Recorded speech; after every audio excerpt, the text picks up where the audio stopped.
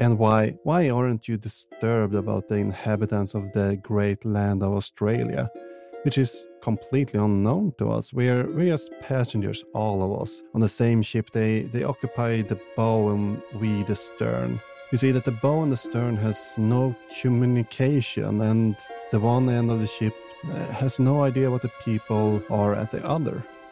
Oh, I count the inhabitants of Australia as known, because surely they must resemble us closely, and we'll ultimately know them when we want to take the trouble to go and see them. But we'll never know the people on the moon, and that's heartbreaking.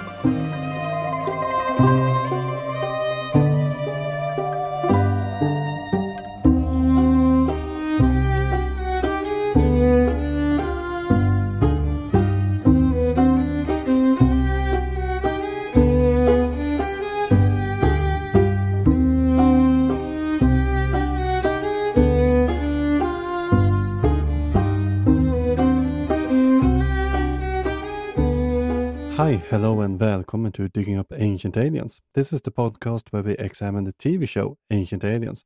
Do the claims hold water to an archaeologist, or are there better explanations out there? I'm your host Frederick, and you're listening to episode 26, and the quote that you just heard just before the intro music was from Fontanelle's Plurality of Worlds.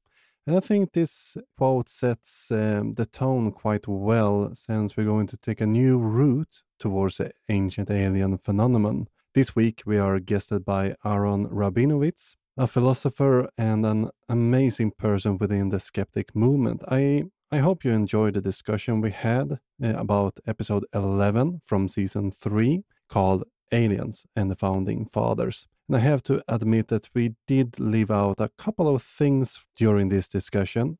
If you head over to this episode's webpage at diggingupancientaliens.com, you will find there what we missed briefly summarized for you. So there's something extra for you, perfect maybe for Thanksgiving and for the upcoming discussions with your Uncle Frank. On that note, I want to remind you that you can find sources, resources, and reading suggestions on our website, diggingupancientaliens.com. There you will also find contact info if you notice any mistakes or have any suggestions.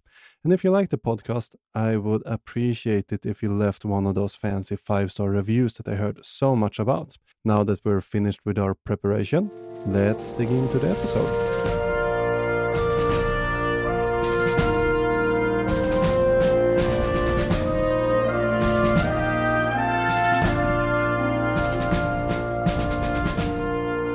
So I want to welcome to the show for the first time someone outside the archaeology field, Aaron Rabinowitz. Hello, welcome. Hey, thanks for having me on. I'm excited to chat about my friends, the Ancient Aliens. For those who aren't familiar with you, could you maybe give them a brief summary of what you do? And I don't know if I can do a brief summary.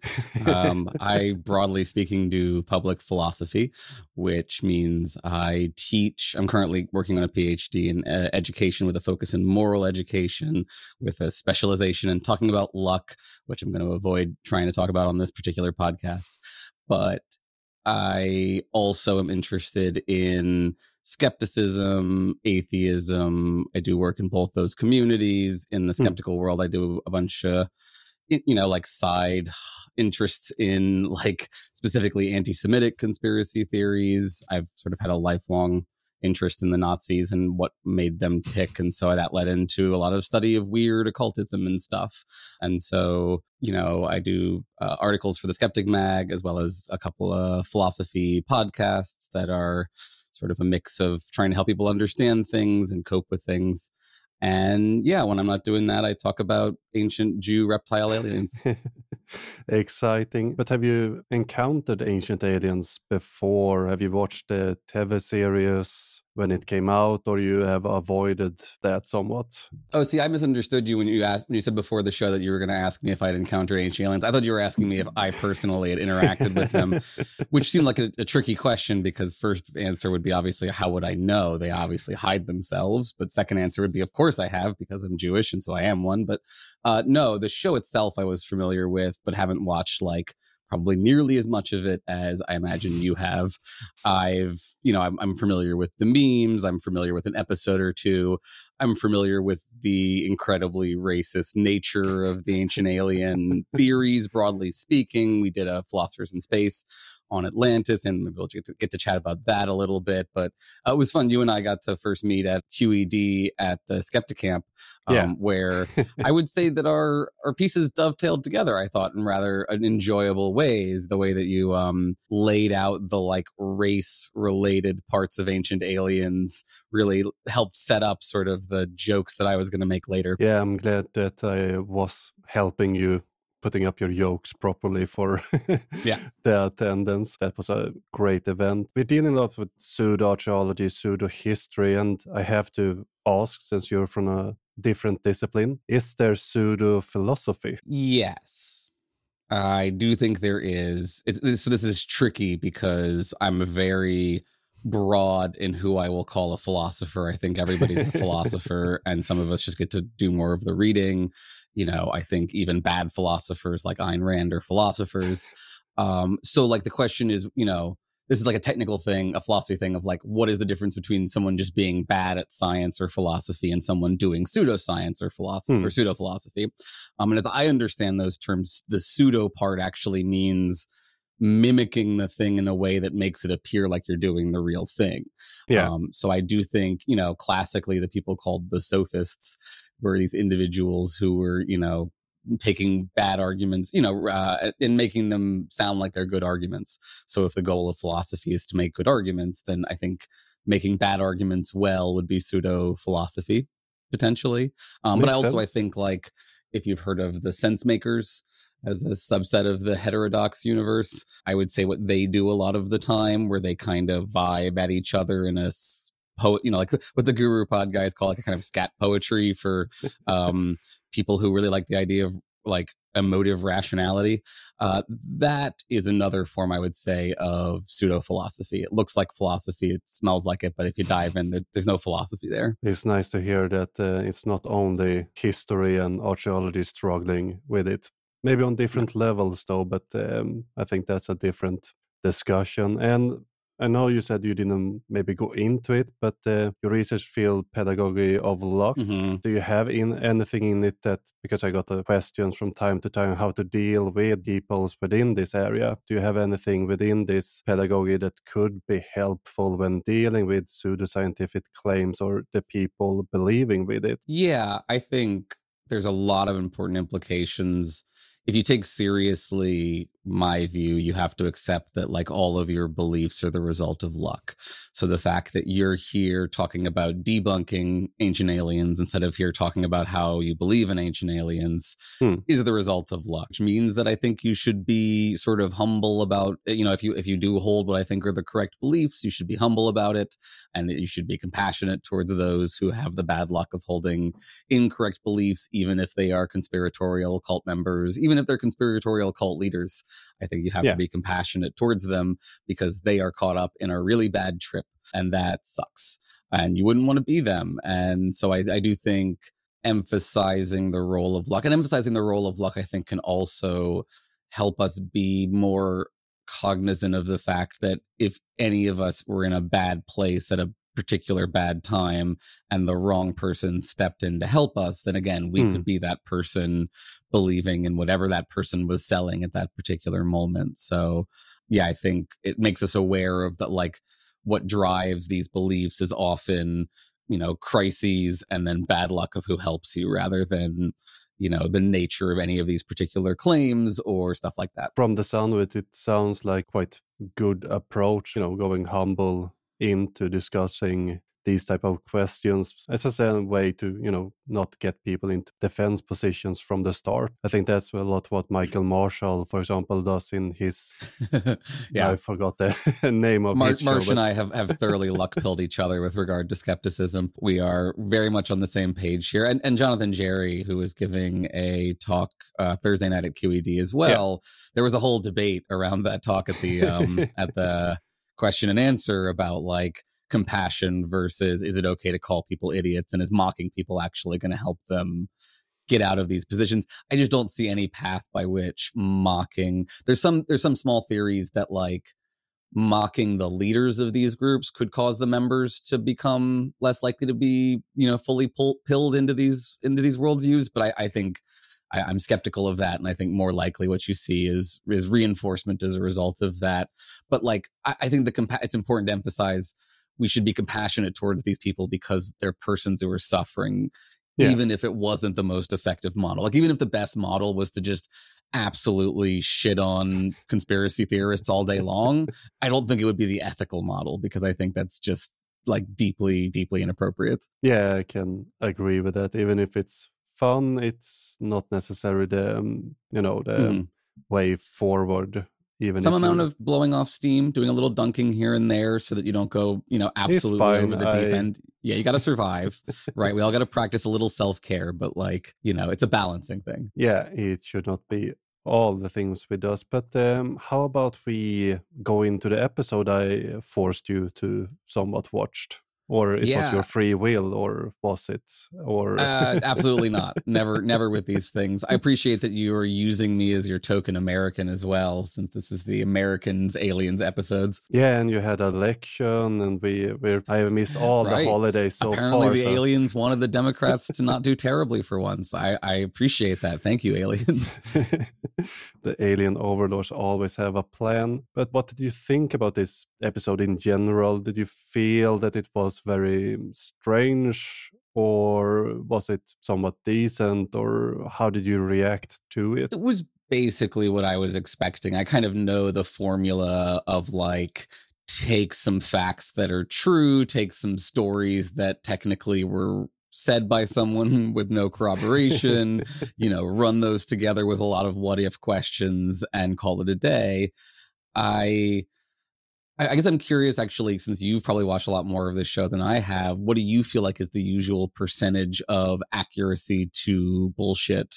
And how did you feel about this particular episode? And then maybe I can say a bit about like what parts I thought did seem accurate to me. This one on the surface felt decent. But that's usually how they do it when they do it. A somewhat reasonable episode is not basically that aliens created slave races and built pyramids 100,000 years ago. But as soon as you started to scrape on things started to fall apart in this episode. But it was not the most insane I watched. But it wasn't either I had a recent one where they talk about sacred places, where they actually had moments of documentary filming. And they actually said true things and talk about the Hajj, for example, in Islam, and how it's performed and how it's ritual and where it came from, and then added aliens on top of that afterwards. But they had these moments where, well, this is decent documentary filming. You could almost learn something from it, while this was a bit more not as inspired, I think.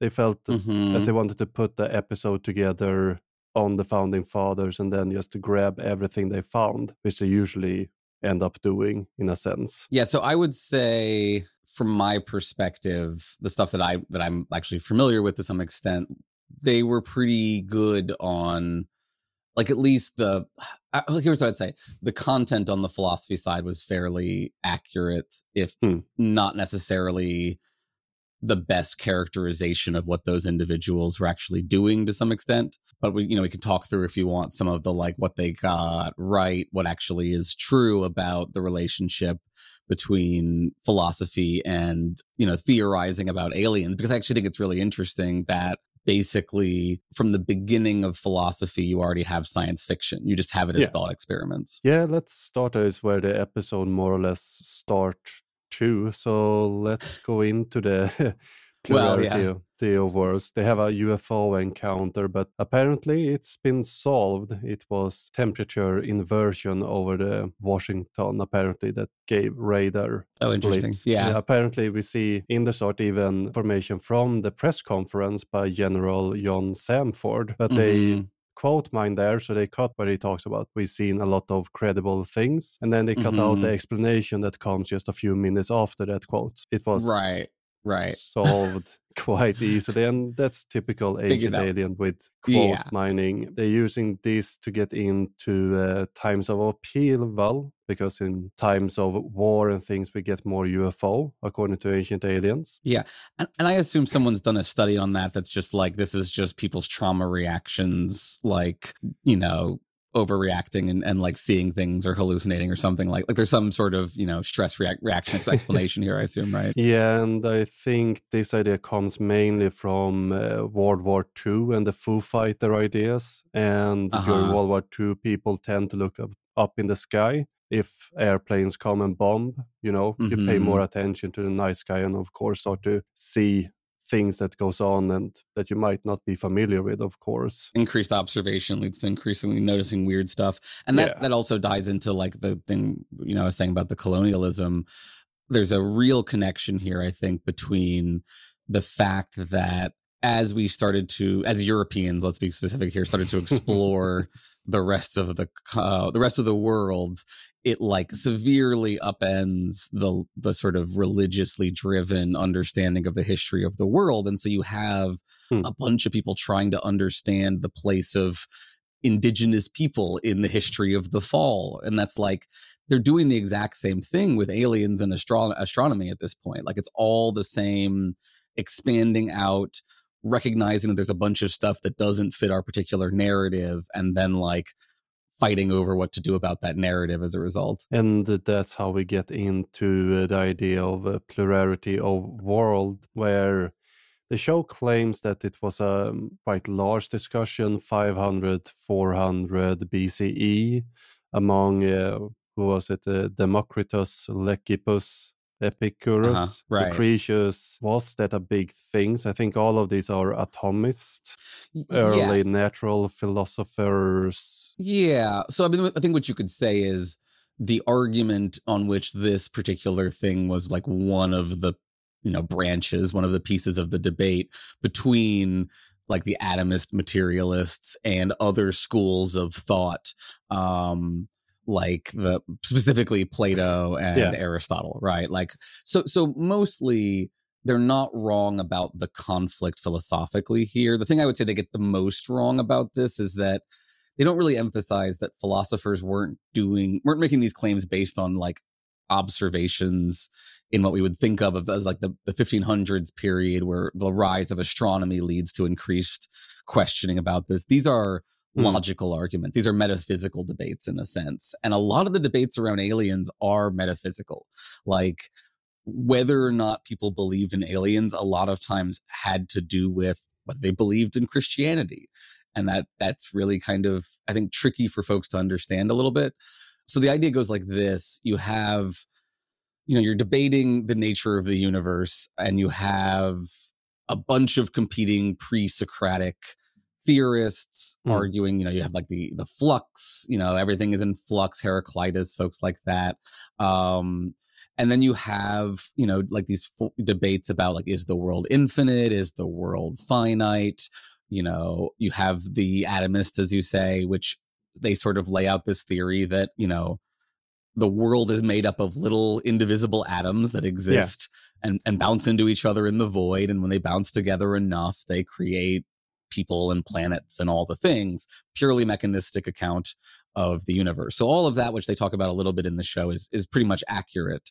And those folks get from, you know, there are an infinite number of atoms to there would have to then, in theory, be an infinite number of worlds, right? Because essentially on a long enough timeline, a bunch of things happen, right? And so they postulate the idea to varying degrees that there are other planets, that like the Earth exists in a void and is not like necessarily, they don't do the sort of center, like the Copernican inversion, but they do sort of get as far as, I think Epicurus gets as far as saying that there would be animals and persons on planets in other solar systems, essentially. And that gets squashed, basically, for the most part, right? Basically what happens is the Platonists and the Aristotelians win out. And while they are more, I would say, logical, scientifically oriented than like the purely religious individuals around them. You could argue that they are sort of anti-materialist in various ways. They believe in a teleological account of the universe. They do believe in gods to some extent. They, all these kinds of things. And so they present alternative accounts, which get picked up by the Christians, basically. So the Christians then, who end up, picking up that baton and running with it, push away the idea of materialism, of atomism as being heretical. They make a bunch of arguments for why the universe can't be like the way that folks like Epicurus and Democritus believe that it could be. And again, this is the interesting thing.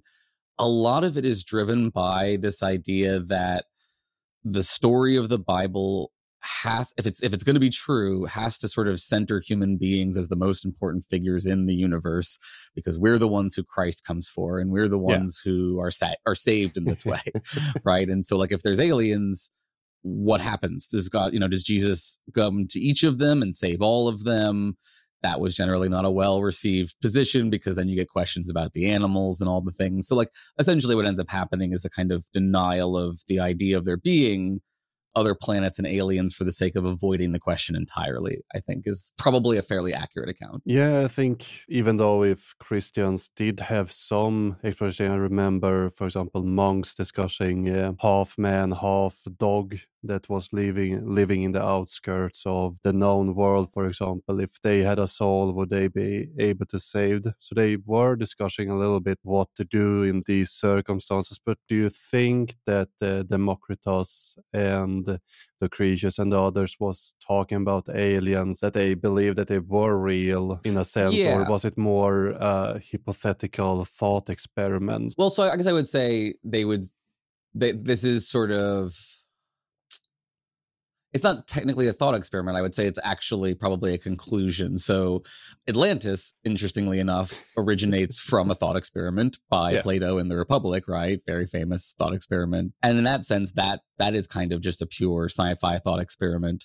But I think what you would say here is that the atomists inferred that there would be all of these entities out there. And so it's more of a scientific prediction than anything else, right? It's, it's not, they didn't have the capacity to test it or anything like that, but they were essentially saying, look, if our metaphysics is correct, then the physics is going to involve a bunch of these people running around on different planets and stuff. Yeah, and that's part of philosophy, that it has branched out as science has evolved. So physics was more or less a philosophical idea, as I understand it from the start. The same thing is happening with like Platonic and Aristotelian. So Aristotelian physics involves a bunch of weird metaphysical assumptions about the natures of kinds and things like that. And a lot of this stuff gets taken up and interpreted through Christianity and also through Islam. You have a separate sort of track going where it appears, as far as I can tell, that like many of the ancient thinking,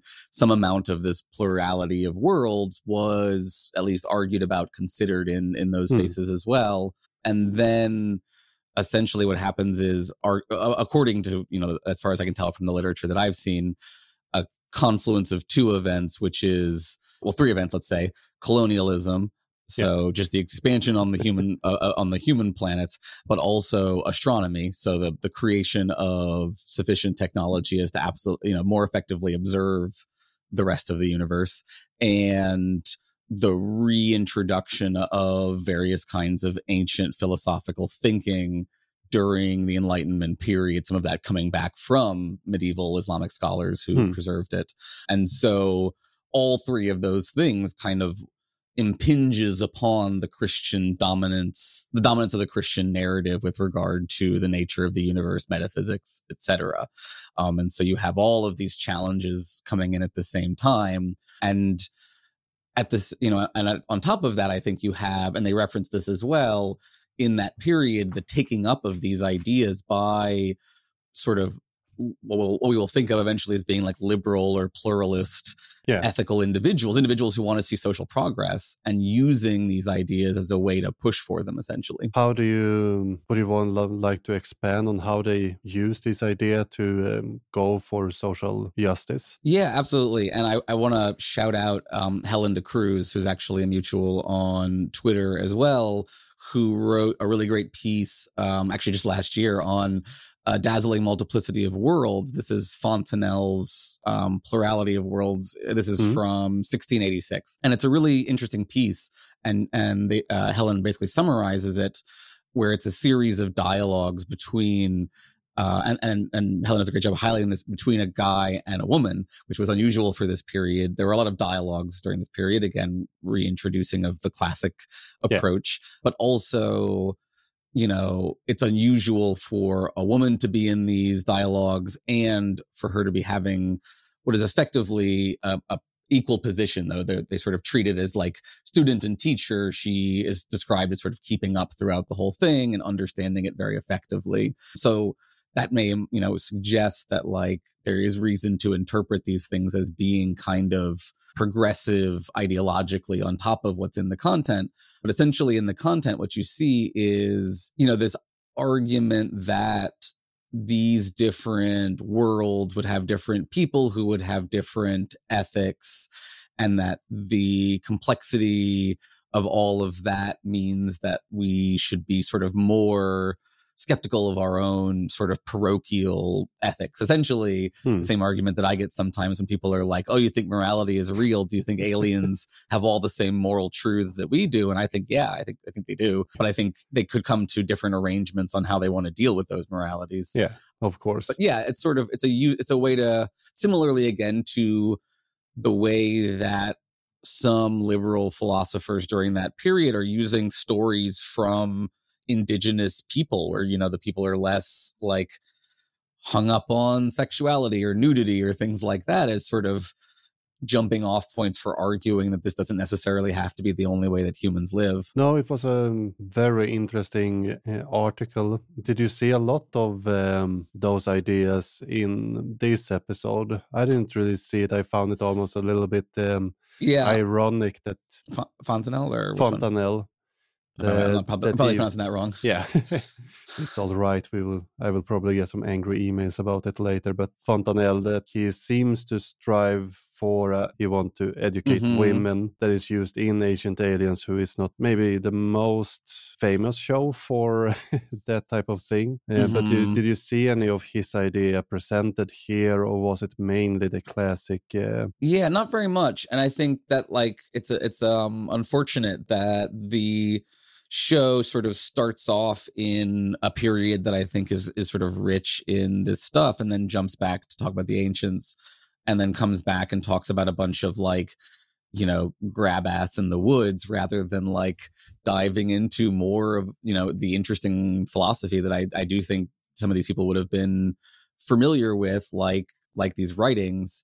Instead, it did seem like they left out a lot of those angles, a lot of the colonial interconnected angles of that actual period. Yeah, I don't know if that was just like they knew they sort of knew that there were connections to the ancients and those were easier to do or something, and they didn't have a good resource at the time on the plurality of worlds from the Enlightenment period. Could be, but at the same time they have spoken about it in the past. I'm not sure if Fontenelle has been presented in previous episode, but that might be possible. But also they like the idea of ancient. If it's ancient, it's more important, the classic idea. If it's ancient knowledge, it's better knowledge, while 1700 knowledge is probably building upon it. But do you think Franklin and the founding fathers was inspired by Fontenelle, or did they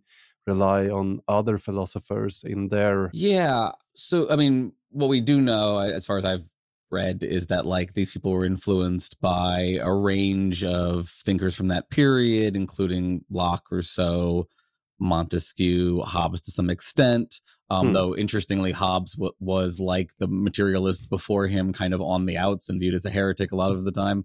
But I think was still pretty heavily influential. I don't know if they said whether they specifically had access to Fontenelle, but I would like the periods would line up in such a way where it certainly wouldn't surprise me.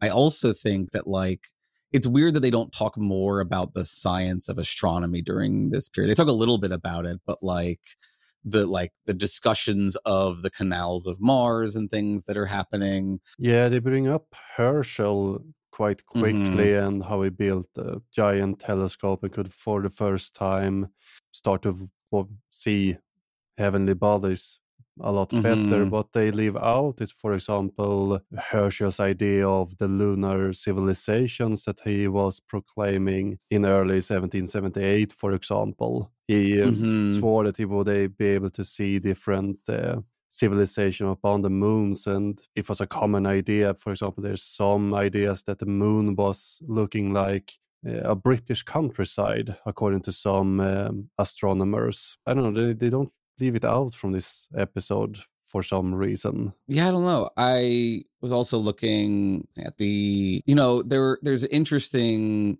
sort of overlaps, like I was saying, in the kind of metaphysics and science of this stuff, where it was sort of, I think it was in the Fontenelle where they talk about the awareness of the other planets having moons, and the idea that like our moon stays with us and their moons stay with them. Yeah. And they tie it into this idea that like at some point someone infers that Jupiter must have life on it because the moons of Jupiter are serving the life of Jupiter or something like that, essentially. Oh, right. It comes up in the it came up in the episode as well, right? They talk about this as being like an inference that one of the people doesn't quite want to buy into, but that you can see there again, the kind of the weird ways in which the philosophizing about the universe being designed for us. Another thing we could add in here is that like some of the founders who are not like openly Christian were closer to,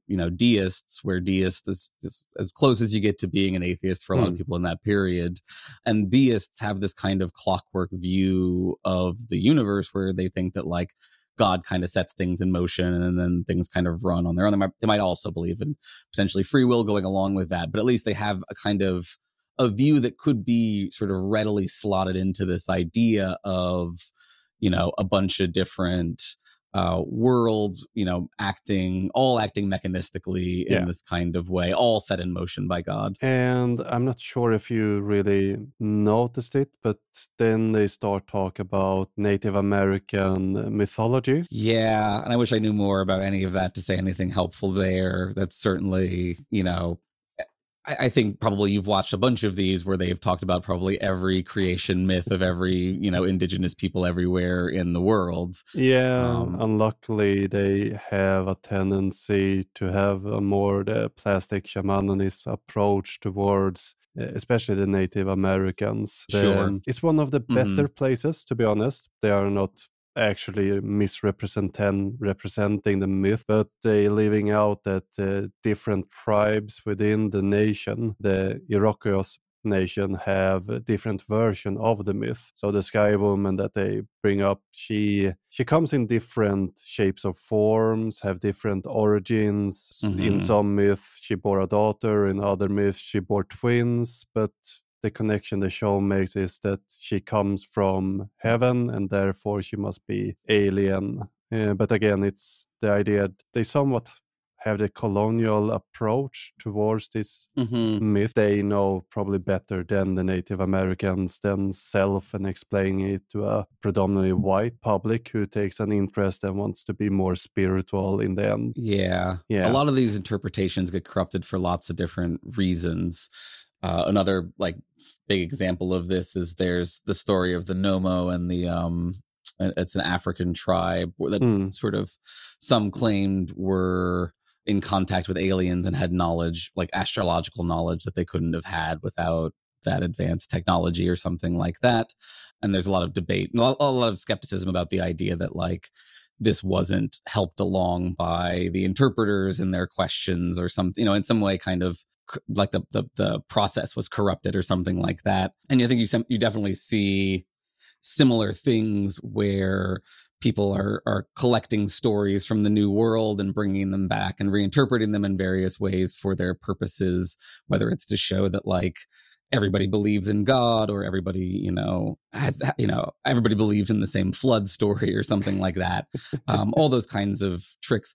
There is maybe one kernel of actual connection here that might be worth talking about, which is I just finished reading Dawn of Everything, which was a good book. I'm not good enough to, know how archaeologically accurate or anything like that it is. But there was at least an interesting section where they talk about how it is certainly true that observation of indigenous people drove things like social contract theory. So Hobbes, for example, talks about indigenous Americans in Leviathan. Yeah.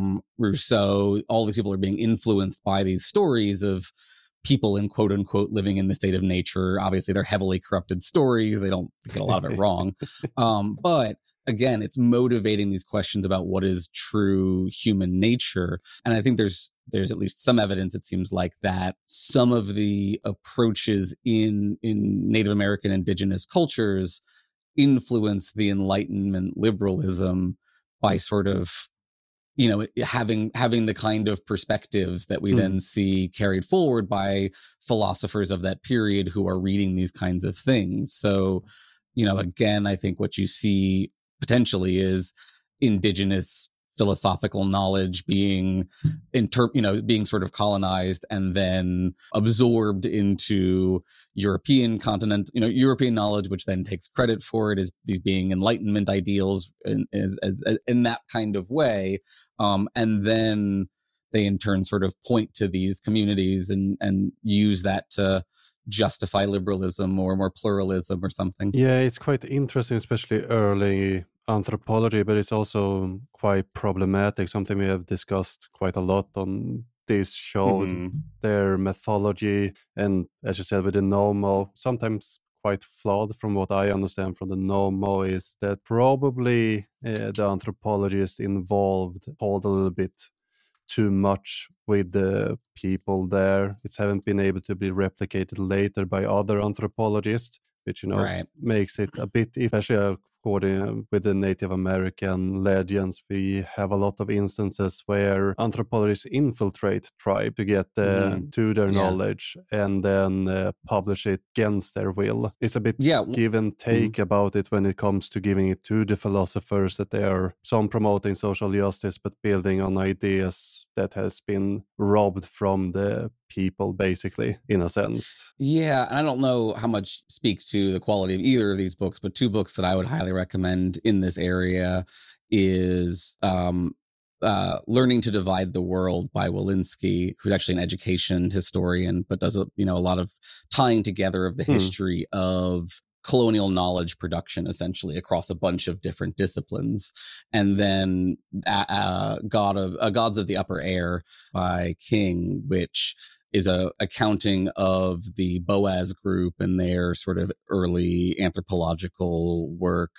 And it does a really great, that second book especially, I think, does an amazing job describing the challenges of doing this work with, you're trying to form relationships, but you don't want to impact too much. Like, to what degree do you get involved versus not? Like, to what degree is this relationship, so exploitatively asymmetrical that there's no way to have an earnest interaction with these particular individuals. But it's also a great book because it's another example in the same sort of arc of cultural expansion where individuals are using this research to motivate rejection of cultural norms around sexuality and marriage and things like that. No, but it seems like a good approach and something we need to talk about when we're studying people, and when is it not predatory necessary, but when when are we using people, and when are we actually doing something that may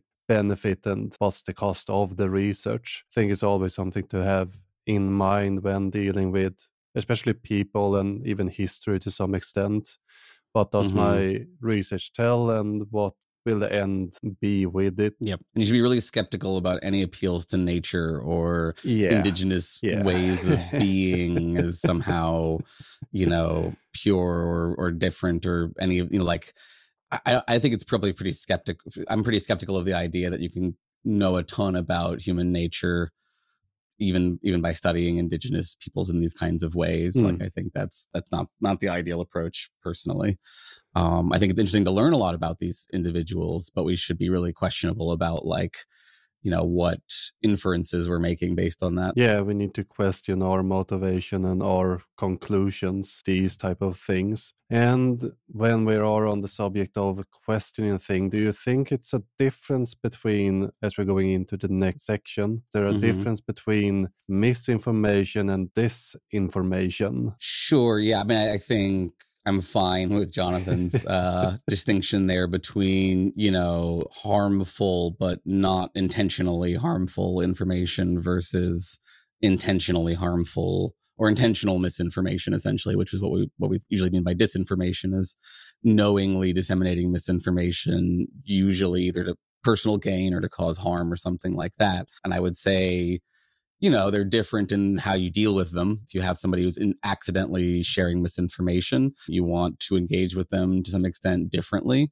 And generally, probably we should be inclined to give people the benefit of the doubt that they are engaging in misinformation and not disinformation, though once they're, theoretically making large amounts of money from it or something like that, it gets problematic. Though, of course, if you say you're making a bunch of money, so you're doing this knowingly, then that's also what conspiracy theorists say. So good luck with that. Yeah.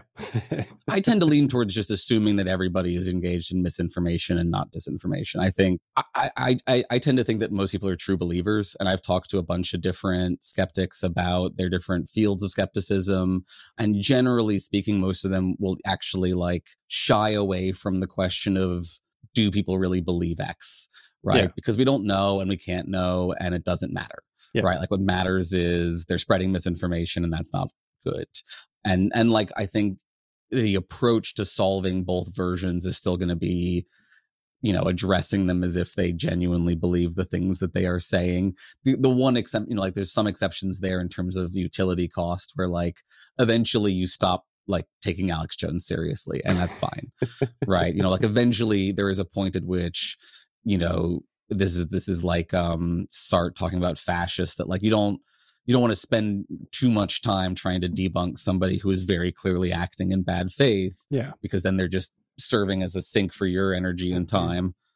But generally, even then, you're not becoming, aggressive towards them. You just move on to trying to help somebody who's more reachable. That seems very fair in point. But as an American, now you're my token American, do you feel that there's a sort of deification of Washington in the US? Sure. Oh, for sure. All the founding fathers. Absolutely. It's a huge problem. We have a weird cult of the founding fathers. We can't, people get weird when you take down a Jefferson statue, for example, because you don't want someone up who owned slaves. Yeah. And I think that's silly. I think you can say, look, Jefferson did some good things, but also some really, really, really, really bad things. And we can be thankful for the good things, but we do not have to lionize these individuals or sweep the harms under the rug or stuff like that. I think alongside the Declaration of Independence, we should be teaching that Jefferson helped monetize slavery by creating the instruments needed to keep that afloat financially. So that's not good. And that caused a lot of human suffering. And Washington in particular, I think there's a weird, sure, Jefferson isn't the best and the other ones aren't great or something like that. But Washington is the special one or something, even though, again, also owned slaves, didn't free the slaves upon his death. I'm sure people experts in this area, can point to a lot more problems. But the reality is they're just people doing the thing. And I think it's obvious. One of the big problems with the Ancient Aliens stuff, I think we could say, is that it really buys heavily into the great man theory of history, emphasis on the man. It's all about how the aliens would recognize that Washington is going to be this amazing, successful, whatever, and like go down and like bless him in this kind of way. That's not how history works, right? No. It's a very backwards looking account of history, and it's absurd. And, if things had gone differently, we'd be talking about how King George was visited by aliens. There's the likelihood that we even have the instance, what do they call them? The greenskins, which I found almost a bit offensive. But at first, one of those instances where I heard it, it's probably some Native American with green paint. But apparently, we're assuming these are like, soldiers, people he's working with or something. It's worse than like scouts. Yeah, it's worse. It would make the most sense if they were just scouts. It's worse than that. The whole section about the green skin that he meet in the forest, according to the show, is made up in late 1990s. There's a journalist who claimed that he found a journal in a castle somewhere in Scotland, and then the Sun published it, and since then it's been part of the internet consciousness as truth, basically. Yeah, that doesn't surprise me. No, one of those. A lot of these stories you could tell me like either version, and it like wouldn't necessarily surprise me if you were like, Benjamin Franklin read Fontenelle while doing coke off a French hooker and then was like, yeah, I believe in fucking aliens. I would believe that. I would believe that was a true event. When we're on truth, you're dealing with a lot of conspiracies in your, or some at least, in your column in Skeptic Magazine. The UK. I try to do all of them, but it's hard. There's a lot. But how about this idea that all these Freemason symbols in DC? I understood that you have some interesting connections there from your previous research. Yeah, and I'm not an expert on what we call secret societies or something like that. I don't know a lot of the details of the ins and outs of the Freemasons, nor has it been my concern to like try to figure out what particular exact kind of bullshit they were peddling at different points in time in history. I generally assume that these are, social orgs where powerful individuals can, meet in back rooms with other powerful individuals and have conversations about things that interest them because they have time and money to read books. Yeah. And right. There is, of course, unfortunately, the long history of connecting all of these groups, whether it's the, Freemasons or the Bavarian Illuminati or whatever, to the Jews, right? You have the protocols of Zion. And again, another example, I think, of where you can see a tie-in to the history of cultural progress is that part of the conspiratorial history is in reaction to fighting back against the aristocracy. Essentially, Napoleon and also the French Revolution are treated as being sort of puppets for Jews, and that the protocols are sort of this forgery that props up this theory, and that forgery, of course, gets repopularized at various points throughout history. So, again, these explanations, I think there's a funny sense in which so many people in the world at that time can't accept that this is just humans realizing that they don't want to be horrible to each other quite as much anymore or something. And instead it has to be Jew aliens, So yeah, the Freemasons, right, a stand-in for Jews often. In the Skeptic Camp video talk that I gave, I used a image of what's called the food tree, I think, or something like that, or the food chain. And one of the images on it is a mashup of La Happy Merchant, which is a very famous, everybody's seen this. It's the shystery looking Jew with his hands rubbing together and his giant nose. But it was a version of that as a Freemason. And he had Freemason symbol in front of him. And, there, of course, the truth is there are Freemason symbols all over Washington and American stuff because, they were into that weird symbolism stuff. There's also fascist symbols everywhere too. There's fasces and all, lots of weird stuff. Symbolism is weird, but it doesn't prove anything.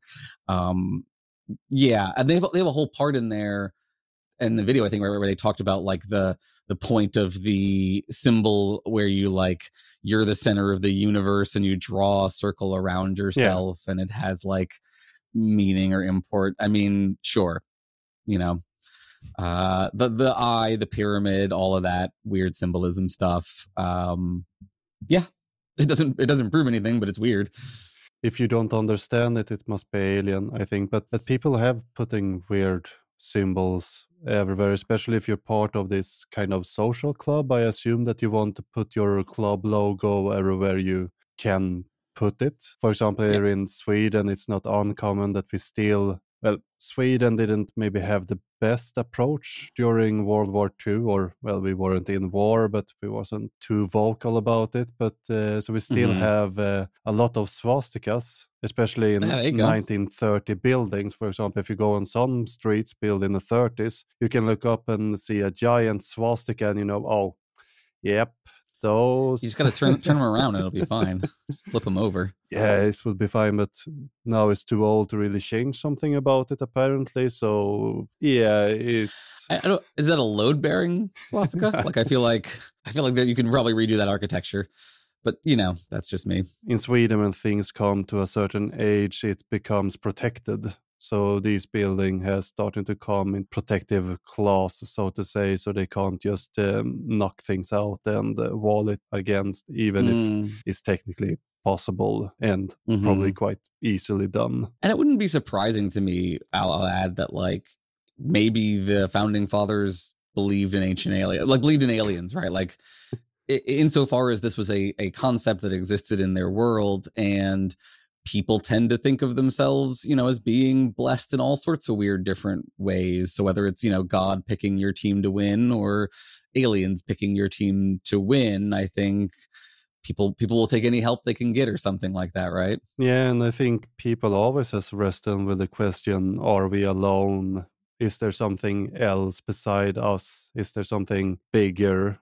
So going that, you know, that we're the only chosen species is quite a leap to make, I think, for people, if you're not very into some religions, but that's a different... Especially if you're living in the quote-unquote new world surrounded by a bunch of wilderness to you and a bunch of people who are very, very different, it seems to you. Like, that's a mind-expanding experience to some extent, maybe. You know, astrology is just opening up the means to look at the stars change, and you start to see things on the surfaces. So, of course, it's something that you probably discussed, and a quite logical idea to discuss, and we're still doing it to this day, looking for life outside. But there's a difference on discussing and looking for it and say, well, they are out there and they've been here. I don't know if this is the right time to jump in and include this, but I think it was really funny to me in sort of in terms of like fact checking to what extent any of this matters to anyone outside of the Ancient Aliens world.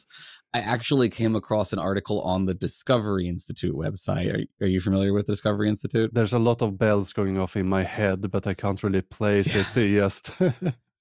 They're the creationist peoples. They're the ones who did teach the controversy, intelligent design, creationism in schools. That's where Chris Rufo got his start before he did the CRT Moral Panic. So these are, you know, Christian, you know, very serious, take themselves seriously, believe this thing. And they have a site called, they have a page that says Alien Ideas, Christianity and the Search for Extraterrestrial Life. This is from back in 2002. Where they work through a lot of the stuff that you and I just talked about.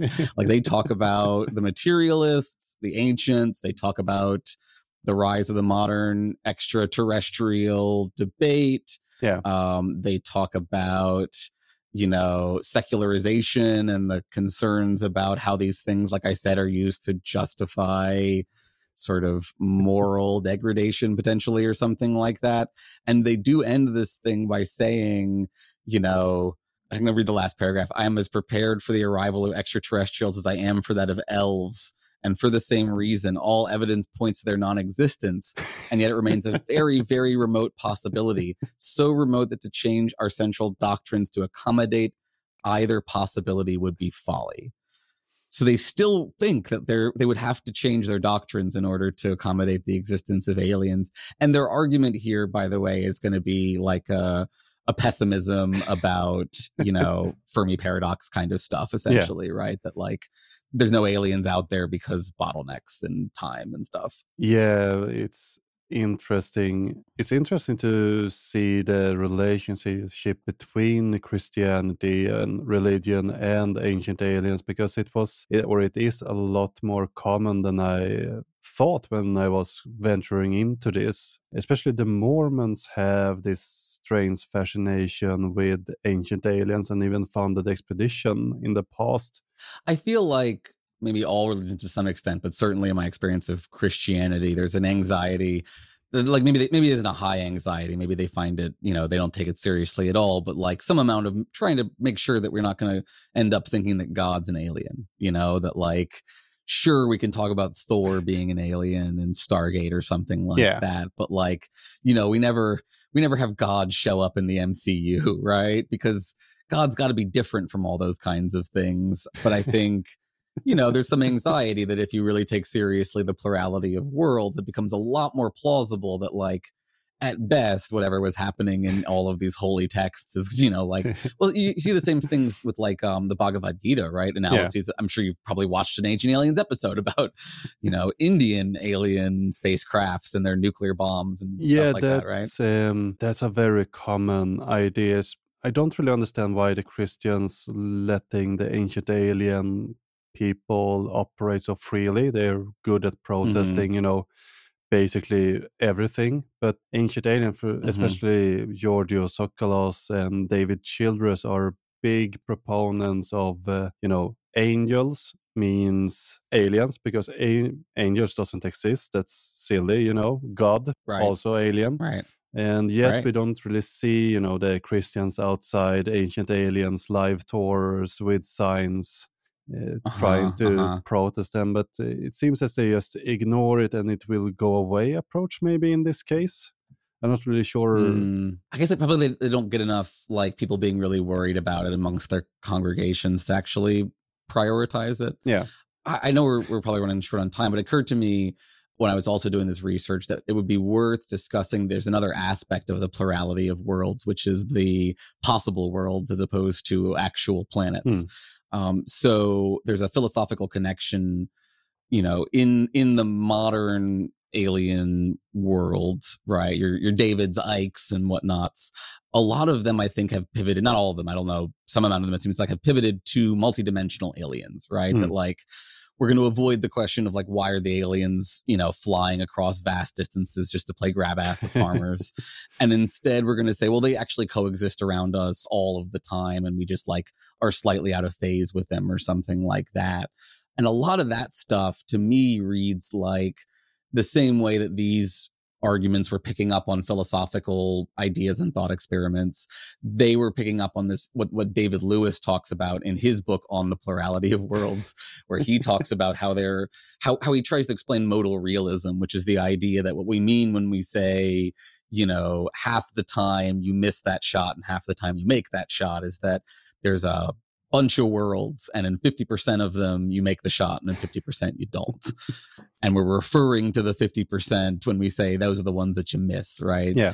And that's like a weird solution to a philosophical problem that is purely logical, is not empirical at all, but then gets picked up as an empirical theory by a lot of people. And a lot of people's modern understanding of multiverse is essentially a David Lewis modal understanding of the multiverse, often in very strange ways, where it's like, we think that every time a choice is made, the universe fractures off in a bunch of different ways and stuff. And that is very similar to Lewis and gets you these kind of weird, aliens are actually just us from the fifth dimension trying to contact us from the future to prevent some harm. Yeah. That's your Mothman right there. Yeah. Seems a bit nervous that every choice shattered the universe in a sense. Yeah, it raises a lot of weird problems. But again, purely logical until you decide to just pretend that it's actually real. So, I just think it's fascinating to me as somebody who loves and grew up on science fiction, who loves philosophy and who's interested in politics, the way that these things feed into each other, that you have, philosophers theorizing about metaphysics leading to beliefs about the physical world, which lead to moral claims about how we should let people do what they want and stop murdering them. Yeah, it's very Interesting, but I think we're running a bit short on time. But if I could borrow a few more minutes from you. Sure. I did. It must have been a year ago, episode where we talked about Atlantis. And you have some experience with it. And what we kind of left out in that episode was the philosophic aspect of it. We have mentioned it a little bit before, but how do you as a philosopher see on Plato's writings?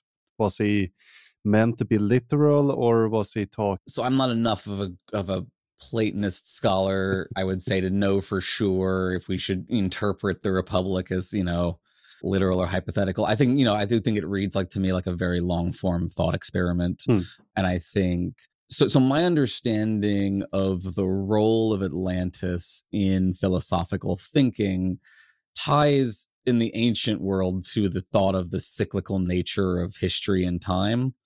They sort of viewed the world as going through these cycles of high society and chaos, essentially. And so, to varying degrees, they worked out the details of those cycles. Like you go from, authoritarian to democratic to anarchic, circle.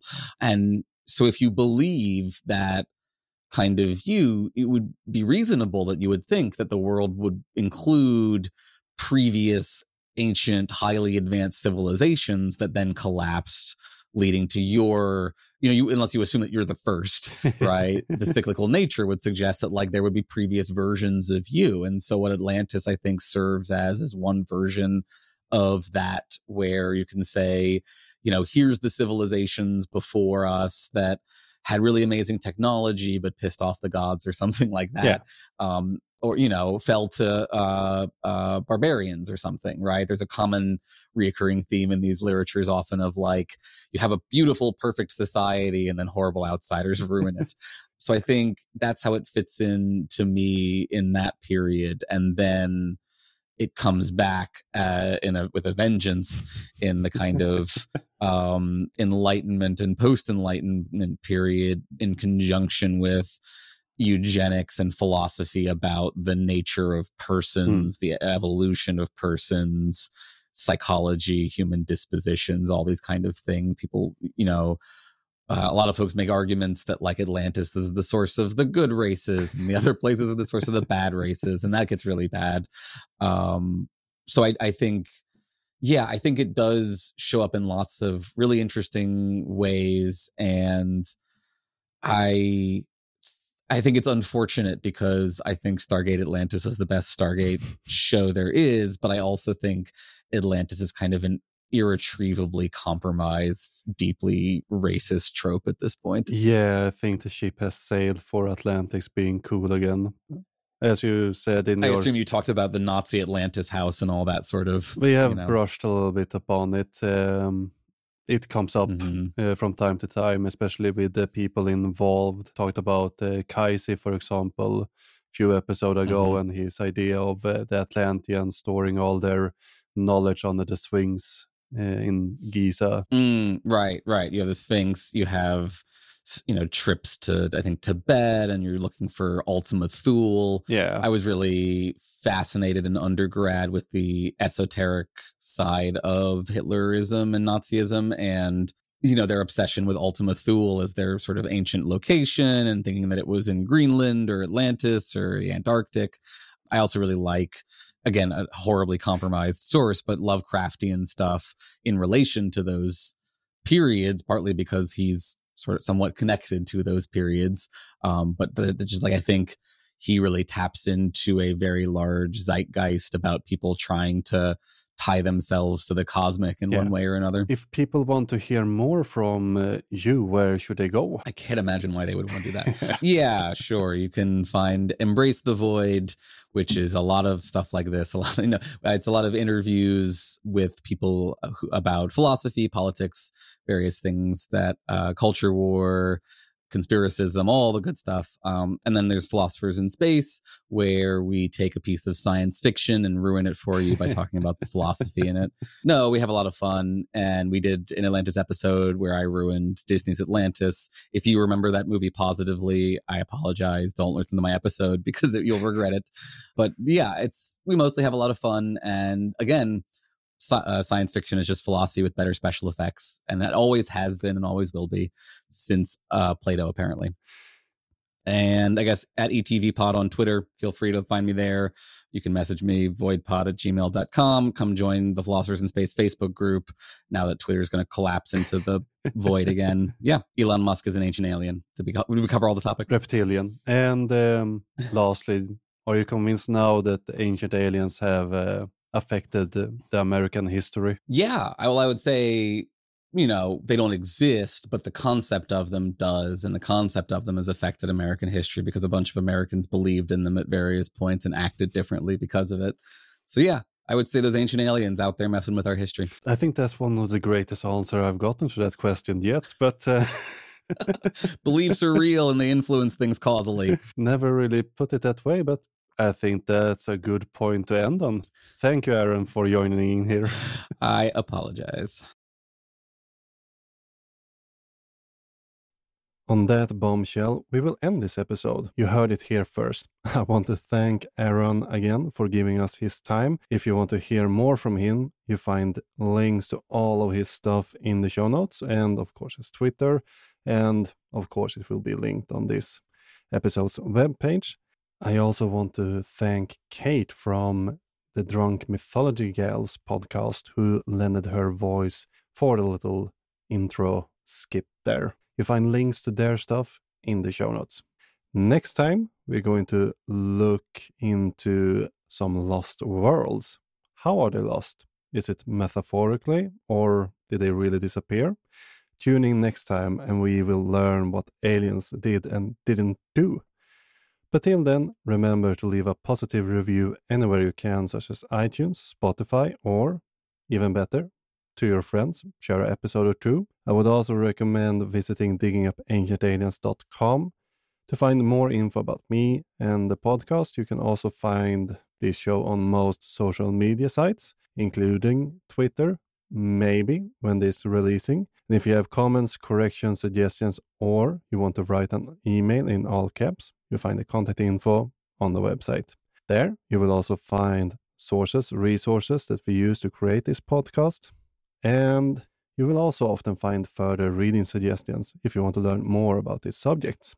Sandra Murtelor created the intro music, and our outro is by the band called Trallskruv, who sings their song Tinfoil Hat. Links to both of these artists can be found in the show notes. Until next time, keep showing that science.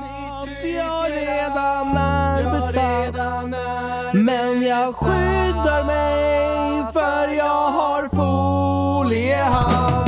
Och så säger ni det är en galen fantasi att aliens manipulerar oss med telepati. Ni tycker att jag redan är besatt, men jag skyddar mig för jag har foliehatt.